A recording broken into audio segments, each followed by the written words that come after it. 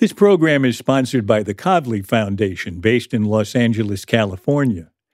The Kavli Foundation is dedicated to advancing science for the benefit of humanity.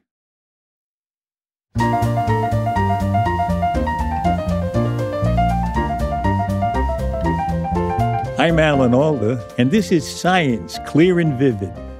Conversations about curiosity, discovery, and innovation.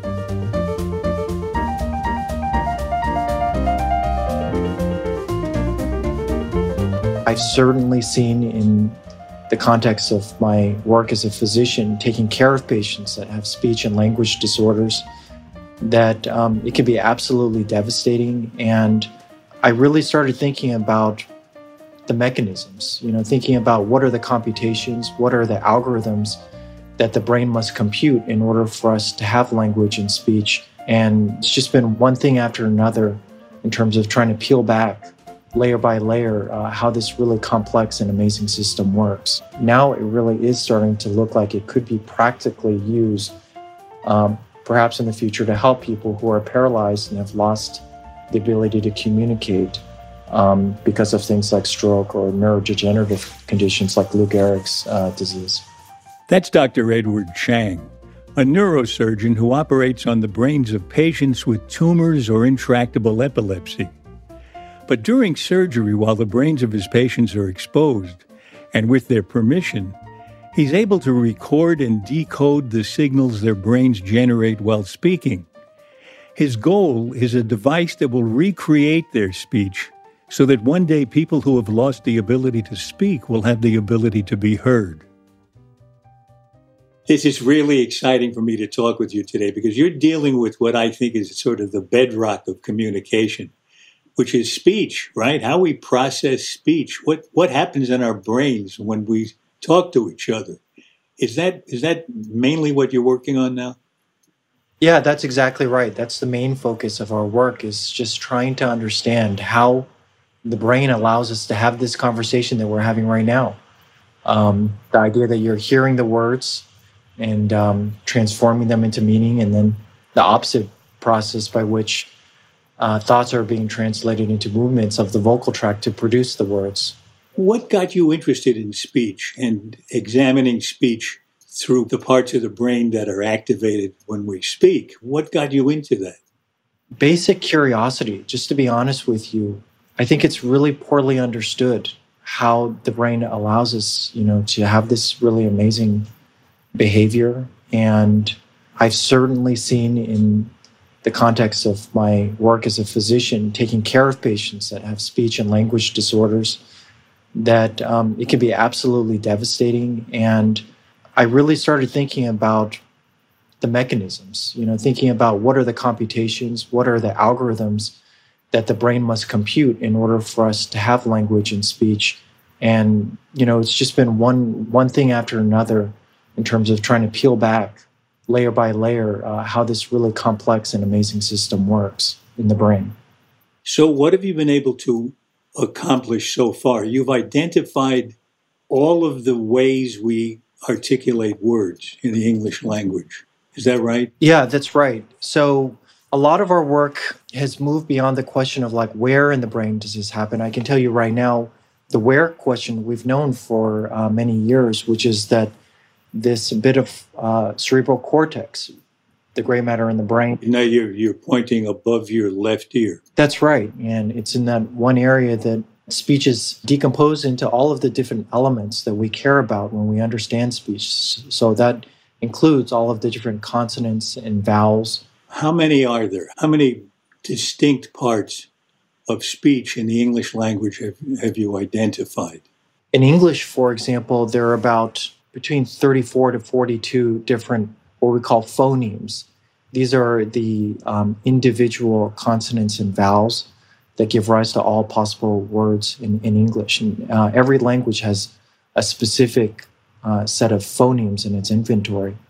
We've been able to essentially look at the code of all of these different phonemes in English. And what we found is that in this particular part of the brain that's above your left ear, there's even a smaller set of elements than those 40 phonemes, what we call acoustic phonetic features. These are properties that are associated with movements of different parts of the vocal tract. For example, when you have your lips together and you release it, when you say something like pop, that requires the movement of your lips and the release of your lips and the air that comes through your lips to create that p sound. That's very distinct from the d sound that's created when the front of your tongue actually goes to the back of your front upper teeth. If you just take one word like sympathy, just to pick a word at random, sympathy has so many parts to it. We're going to have to break it down,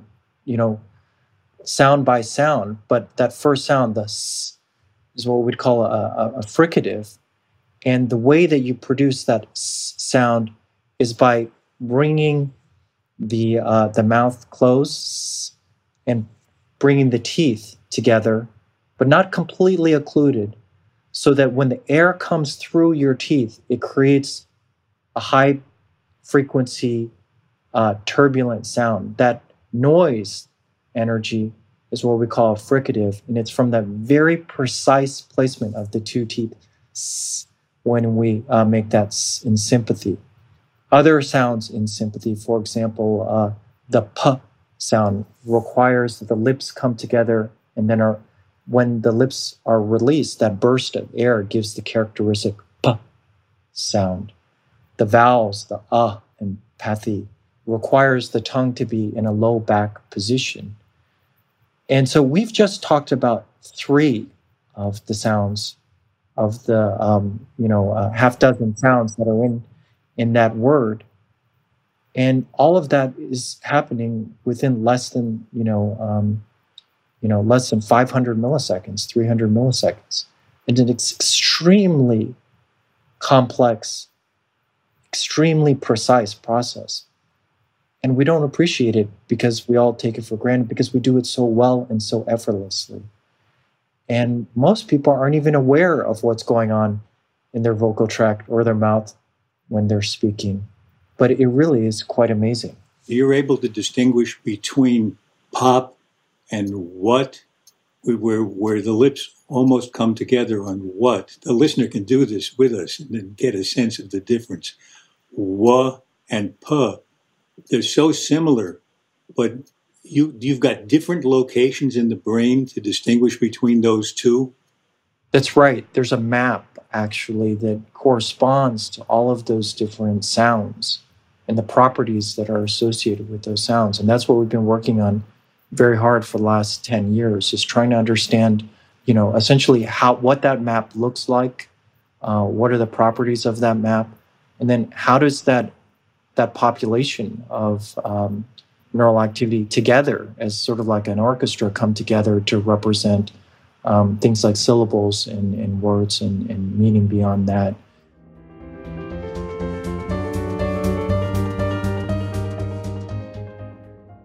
So how do you identify? You have to put very tiny little probes into the brain to distinguish one area from another when they're right next to each other, right?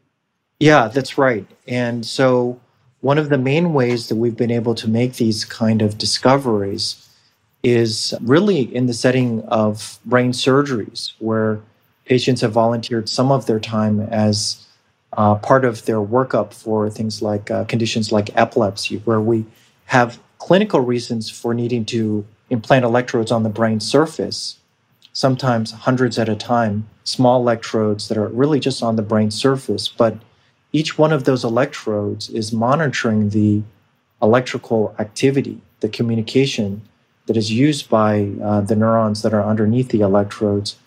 And what's been really amazing to see is that when you look at one electrode, its signal and what it cares about is very different than the electrode that is just a millimeter away. And what it's telling us is that even though both of them care about speech, they're tuned to different parts of speech. So one of these might be tuned to the p sound in pop versus the d sound in dad, for example.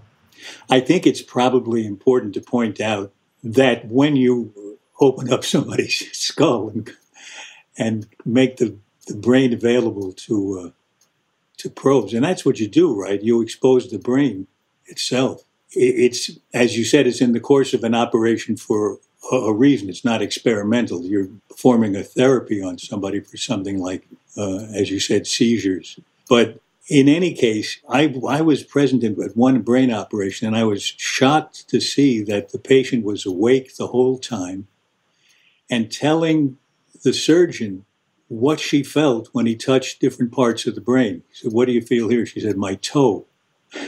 And the idea was he had a better idea of what not to take out because he was taking out something bad in her brain, but he wanted to take out only the bad stuff.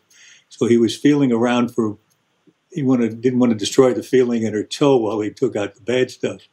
But I bring that up to reassure people that what you do is not, A, it's not intrusive, and B, it's not painful.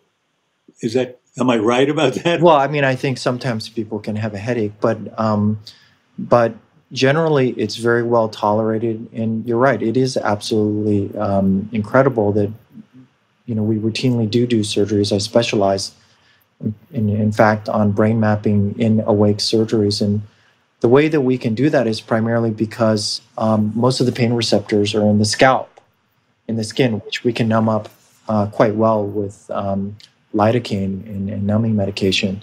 So there's this very, very important mission that we have with every surgery, which is not only to identify where the pathology is, where the bad problems are going on, whether it be a brain tumor or a seizure focus, but the equally important goal is to figure out where we have critical functions like language or movements represented in the brain, so that we can focus on removing the bad part and then protecting the critical parts that we need for our daily function. That's what we call brain mapping. And a lot of our work has been in that context of taking the brain mapping research forward. In the old days, it was really just about where would you find, where is language in the brain? And like I alluded to earlier, we've moved on past that question to think about how does it work, as opposed to just where is it located.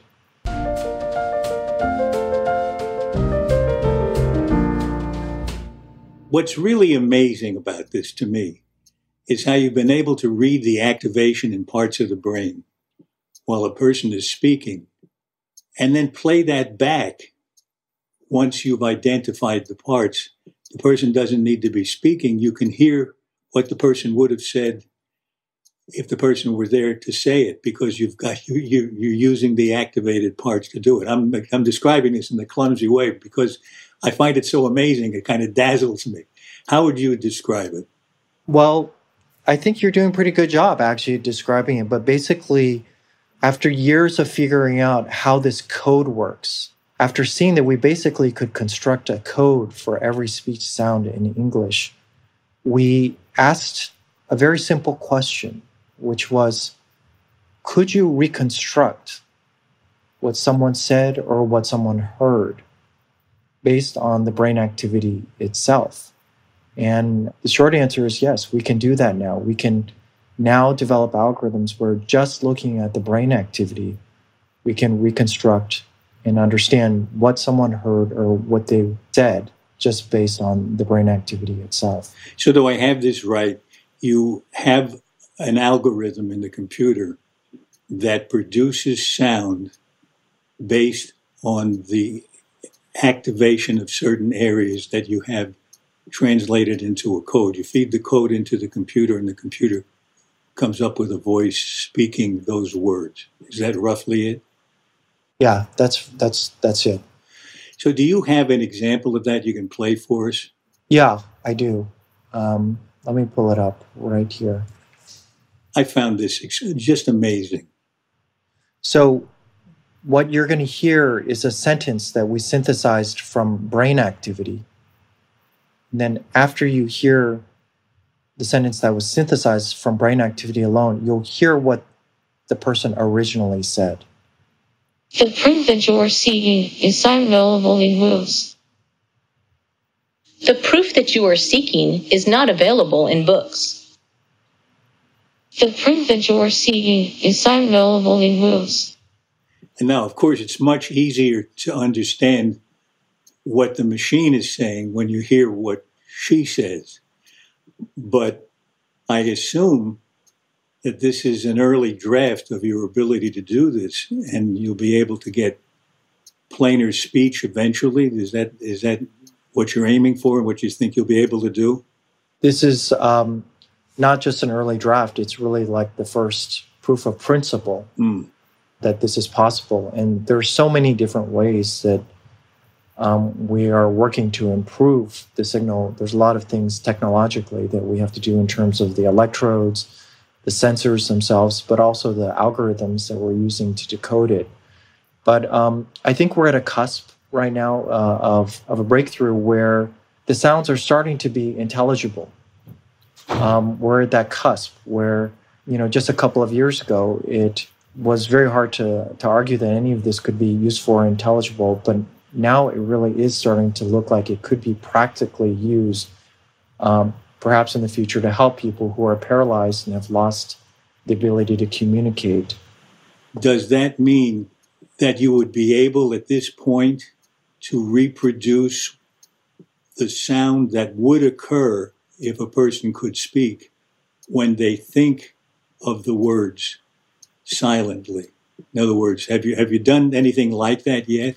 Well, we're working towards that, Alan, and it's a huge project that our laboratory has undertaken because we're working very hard to try to create a device, basically, a kind of technology that will allow people to communicate who've lost that through brain injury or paralysis. And I think what you've described is exactly right on. The only modification, I would say, is that we're not necessarily decoding what people are thinking. It's really more about translating the brain activity associated with what they're really trying to say. That's an important distinction because random thoughts are not associated with making speech out of them. At least they don't seem to be. Absolutely, yeah. But if a person has the intention of speaking, is it possible for someone who doesn't have the ability to speak have nevertheless the intention to speak and have those areas activated as if he had the ability? You're absolutely right on. So the intention turns out to be crucial, actually, for any of this to work. And we haven't had a lot of success in decoding what people are just thinking about, but we've had a lot of progress on when the intention is there. And so last year, we started a clinical trial, starting enrolling patients who basically have suffered stroke or neurodegeneration in the brain to apply this technology. And the preliminary results are encouraging. These are in folks who have lost the ability to speak and cannot communicate in any other way. And it looks like a lot of this ability is preserved if the certain parts of the brain are still intact and are involved for that intention to speak, and that neural code is still there. We're making great progress in figuring out how to translate that into something that will be useful. Is it invariable enough from brain to brain where these locations are so that you could make a device that with very little adjustment could be used by a vast number of people? That's what we'd love to do. That's what we'd really love to do, which is that have enough knowledge about that variability and then be able to calibrate the device to an individual without having to go through hours and hours and hours of training, the device to work. And they wouldn't have to have their skull cut open. Well, that part we haven't solved yet. So, so that part, it turns out to still be necessary because you can't get the signals that clearly if you haven't got direct contact with the brain, right? We have yet. A lot of people are working on it. And, but the truth is that as of now, we still don't have a way to read out that brain activity high enough resolution without actually putting the electrodes either into the into the cortex or directly on it. And so in parallel, we're trying to figure out, if it does require cutting into the skull and having a surgery to implant a device, how do we do that as safely as possible? And I feel very optimistic that we do have ways to make that very safe in the future. But all of this stuff is happening in parallel. And I can tell you that there are a lot of people who really do need the technology, whether it can be read out directly from the scalp or if it does require a procedure to make it work. Do you use some of the techniques that are on my phone when it predicts what I'm probably going to say next? Yes, we use all of those and more. Every tool that we can throw at this that's possible that can help, accelerate this, we are. And in particular, just to be a little bit more specific, one of the tools that we use are these tools called language models. These are essentially algorithms that are based on the probabilities and statistics of one word that follows the next in English. And so that actually turns out to help our decoder work pretty well, because the decoder is not perfect. It's far from it. And what you can do with that, just like our texting, for example, oftentimes is not perfect. So you can use that probability and knowledge about English language to actually make it more accurate and more intelligible. When we come back from our break, I explore with neurosurgeon Edward Chang the possibility of a future where reading brain signals could lead to being able to read someone's thoughts.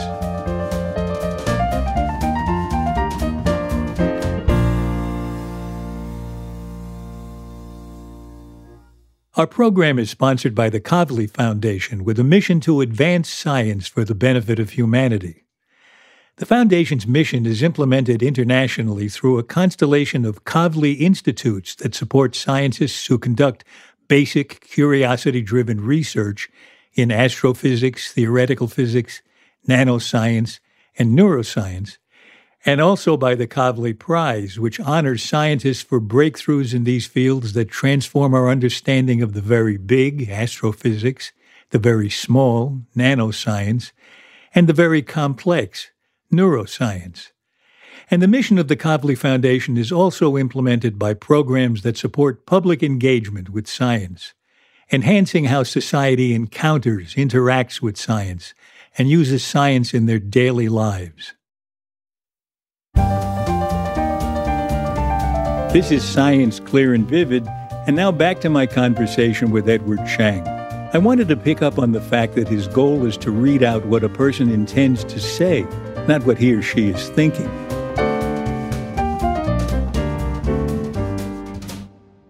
So I think it's reassuring that this is not going to lead to a machine that reads our thoughts.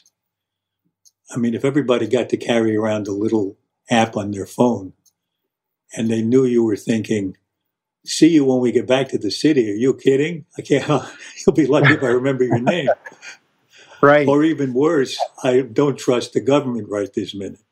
That's certainly not our intention to build anything like that. And like I said earlier, we're far from being able to do anything remotely close to that. Fortunately, I think we can deploy this in a way that will be useful for people when they have that intention to speak, not just when they're thinking about something. But humans are curious, and if they can figure something out, maybe not you, right, but somebody in some garage someplace, if they can figure out a marker, not for intending to speak, but for thinking in words. Right. And we sometimes do think in words. I most of the time I think in words, at least I think so. Do you think that it's possible that someone will find a marker similar to the marker of intending to speak? I do think it's possible. And so I think that, we need to have a dialogue actually about when that day comes, what do we do with that kind of knowledge and information so that it's constructive and not dangerous? It really is interesting, isn't it, that so many, maybe most of the advances we make that are really groundbreaking like this, that changes the way we interact with each other or with nature have a dark side to them. Do you look forward actually to leading a discussion on this? You're at the forefront, it seems, of where it'll come from. You'd be a good person to raise the questions of ethical and moral concerns. I do look forward to it. And to be honest, it's been part of the discussion of the work really since day one. We're going to have to think, and it's not just me, I think that we have to think in a much broader group as a society, not just the scientists or engineers that are developing the technology, but as a much, much broader group of stakeholders, where we want this to go and to steer it in a way that, again, is constructive. And what I mean by that is that if in the future there is a way to have that kind of resolution, that we're really able to understand the basis of human thought, to decode it, the implications for that in the medical sense are immense, absolutely immense, for things like psychiatric illness, for neurologic disease, for computer science. It's just even hard for me to fathom actually how profound that kind of knowledge would be. So I do think it's never too early to engage in a conversation and to be talking about it regularly and frequently. And you're hinting at something I hadn't even thought about, that the ability to read someone's thoughts, while it can be a disastrous invasion of our privacy, it could also be a great therapeutic tool, I guess, to diagnose schizophrenia or paranoia or even depression. Do you think? Yeah, to diagnose and to understand, to really just understand how these conditions are born out of brain activity that is gone awry. It's so important to understand that, and I think we're quite far from some of the mechanisms of these conditions. And so, like I said, I think we should always keep it in the discussion and continue to talk about it frequently. And how do we want to guide the technology towards constructive applications?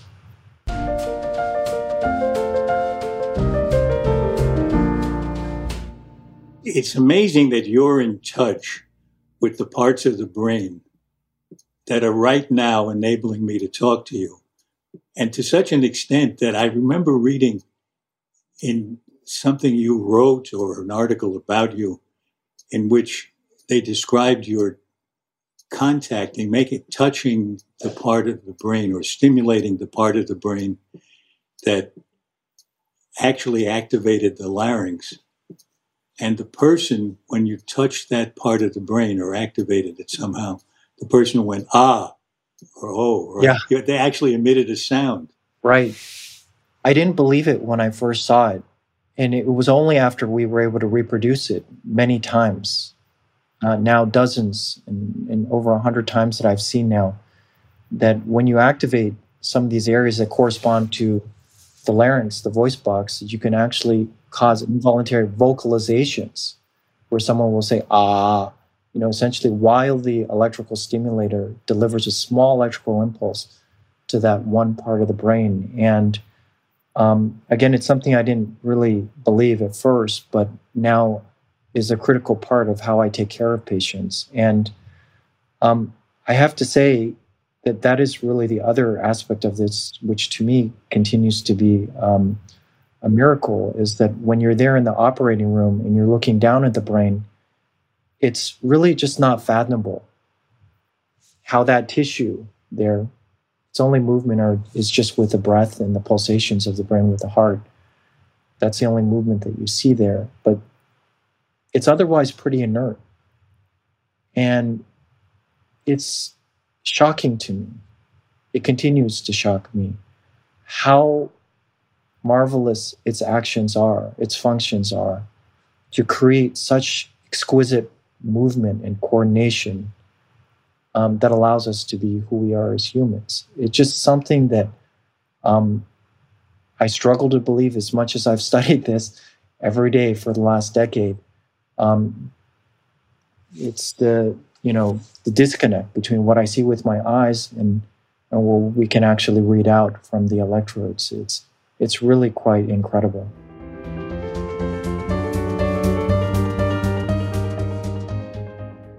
Well, this has been an amazing conversation. Thank you so much. We end our show with 7 quick questions that invite 7 quick answers. They're roughly about communication. So it's right up your alley. Okay, great. What do you wish you really understood? Well, one of the things we really want to understand is, what is a word? And I know that sounds silly as a question, but what I mean by that is, how does the brain compute what a word is? And I can tell you right now, it's not as simple as a part of the brain that is what we call the word area, that, upstream from the areas that we've talked about earlier, about the ones that are processing the different speech sounds and the movements in the vocal folds, etc.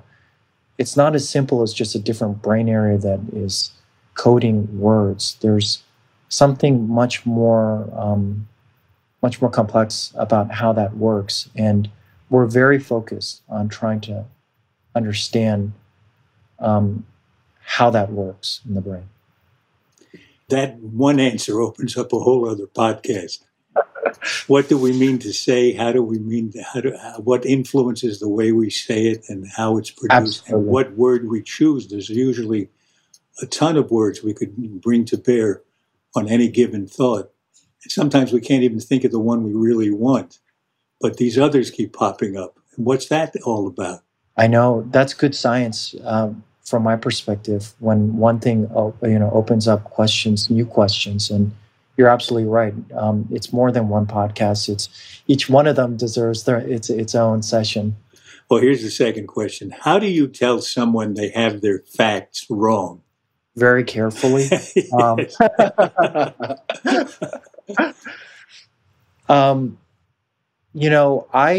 I think this is an important thing nowadays more than ever, to be honest, across so many different aspects of culture and society and politics. But I usually like to be honest, I like to hear what people have to say and then propose an alternative, basically, in a way that's non-threatening.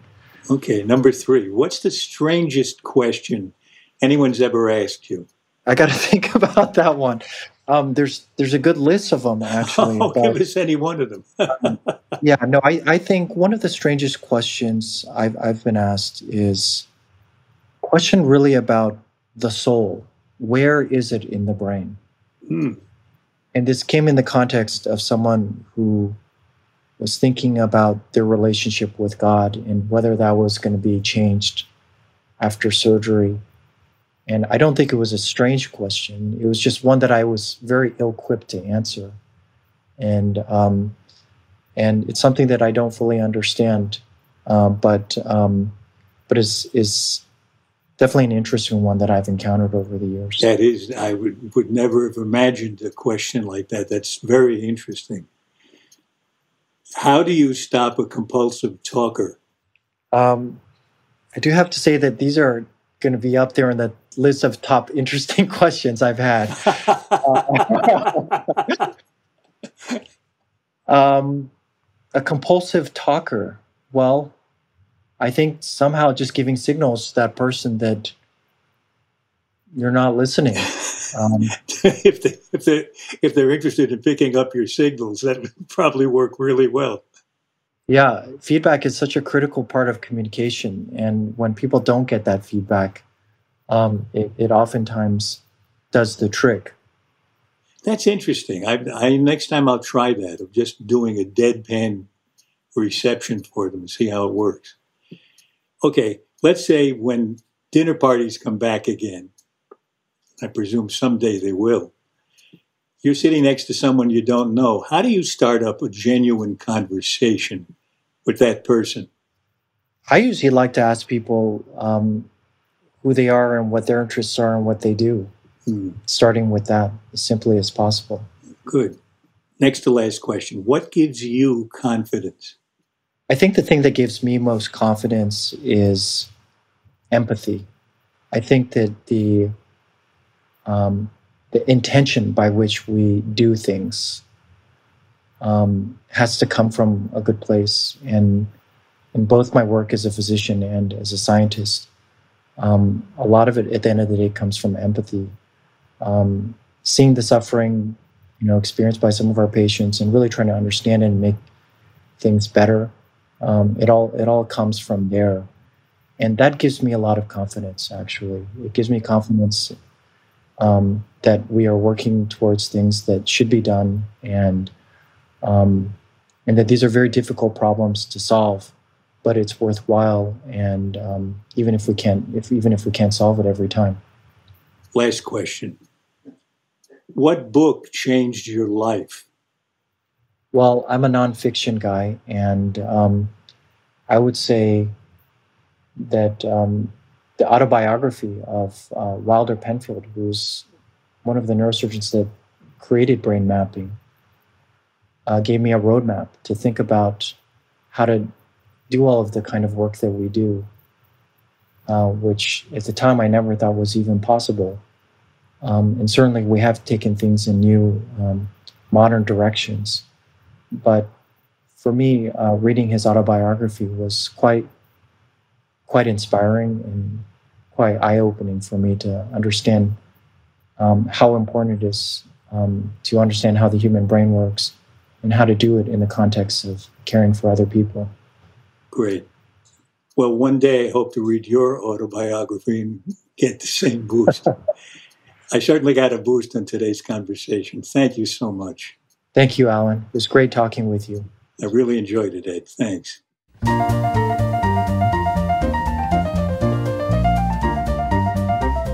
This has been Science Clear and Vivid. My thanks to the Kavli Foundation for sponsoring these conversations about how breakthroughs in science, technology, and medicine often begin with simple curiosity, asking of nature, why is that? Dr. Edward Chang is a neurosurgeon at the University of California, San Francisco, where he treats conditions like brain tumors and intractable epilepsy. He's also the co-director of the Center for Neural Engineering and Prostheses. You can find out more about his work at changlab.ucsf.edu. This episode was edited and produced by our executive producer, Graham Chedd, with help from our associate producer, Jean Chimay. Our sound engineer is Dan DeZula, and our publicist is Sarah Hill. You can subscribe to the Science Clear and Vivid podcast for free at Apple Podcasts, Stitcher, or wherever you like to listen.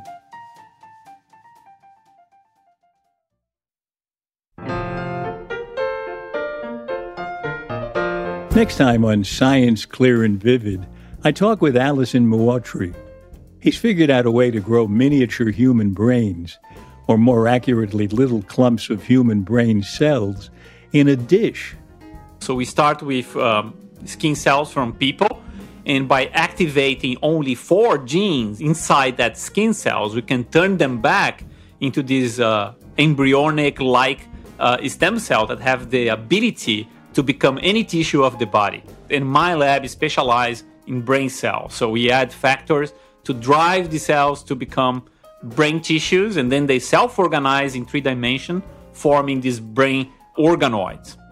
Alison Moultrie is using these brain organoids to study the early development of real brains, including the brains of our cousins, the Neanderthals. Next time on Science Clear and Vivid. For more details about Science Clear and Vivid, and to sign up for my newsletter, please visit alanalda.com. And you can also find us on Facebook and Instagram at Clear and Vivid, and I'm on Twitter at Alan Alda. Thanks for listening. Bye-bye.